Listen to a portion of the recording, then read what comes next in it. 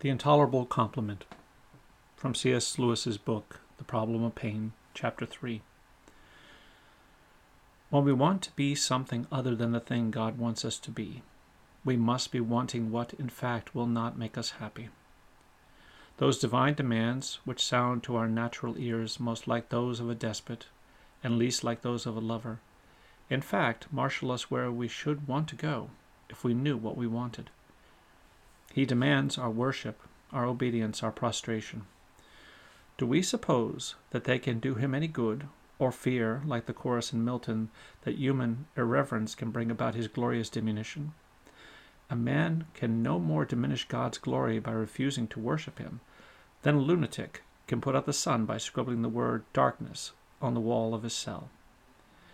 We are bidden to put on Christ, to become like God.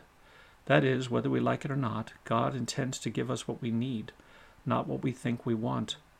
Once more, we are embarrassed by the intolerable compliment, by too much love, not too little. The thought occurred to me while reading this many times, and I apologize for flubbing up. The thought really occurred to me that it's a fascinating thing how much we seek psychologically to maintain the status quo. And it has us seeing God as controlling to the point where we will even consider the thought that, it's almost that he is wrapping us up in something, tying us, binding us, instead of us recognizing that what he's making for us is a net of safety. He gives us free will as an opportunity.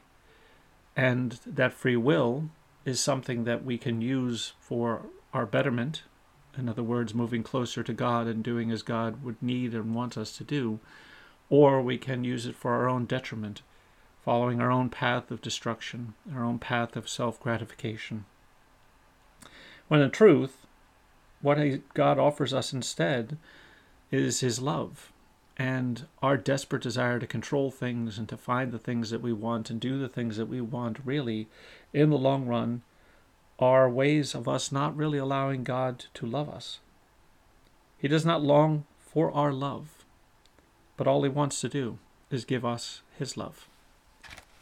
Be well.